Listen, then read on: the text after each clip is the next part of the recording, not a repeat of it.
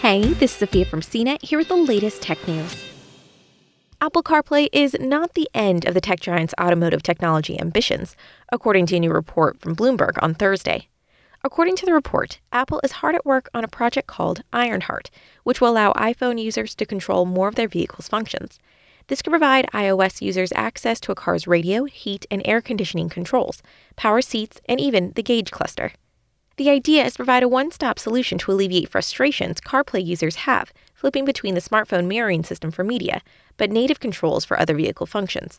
Apple did not immediately return a request for comment, but we expect silence on this type of secret project. The sources also liken this project how Apple approached its smartphone and health ecosystems to provide one place for all controls.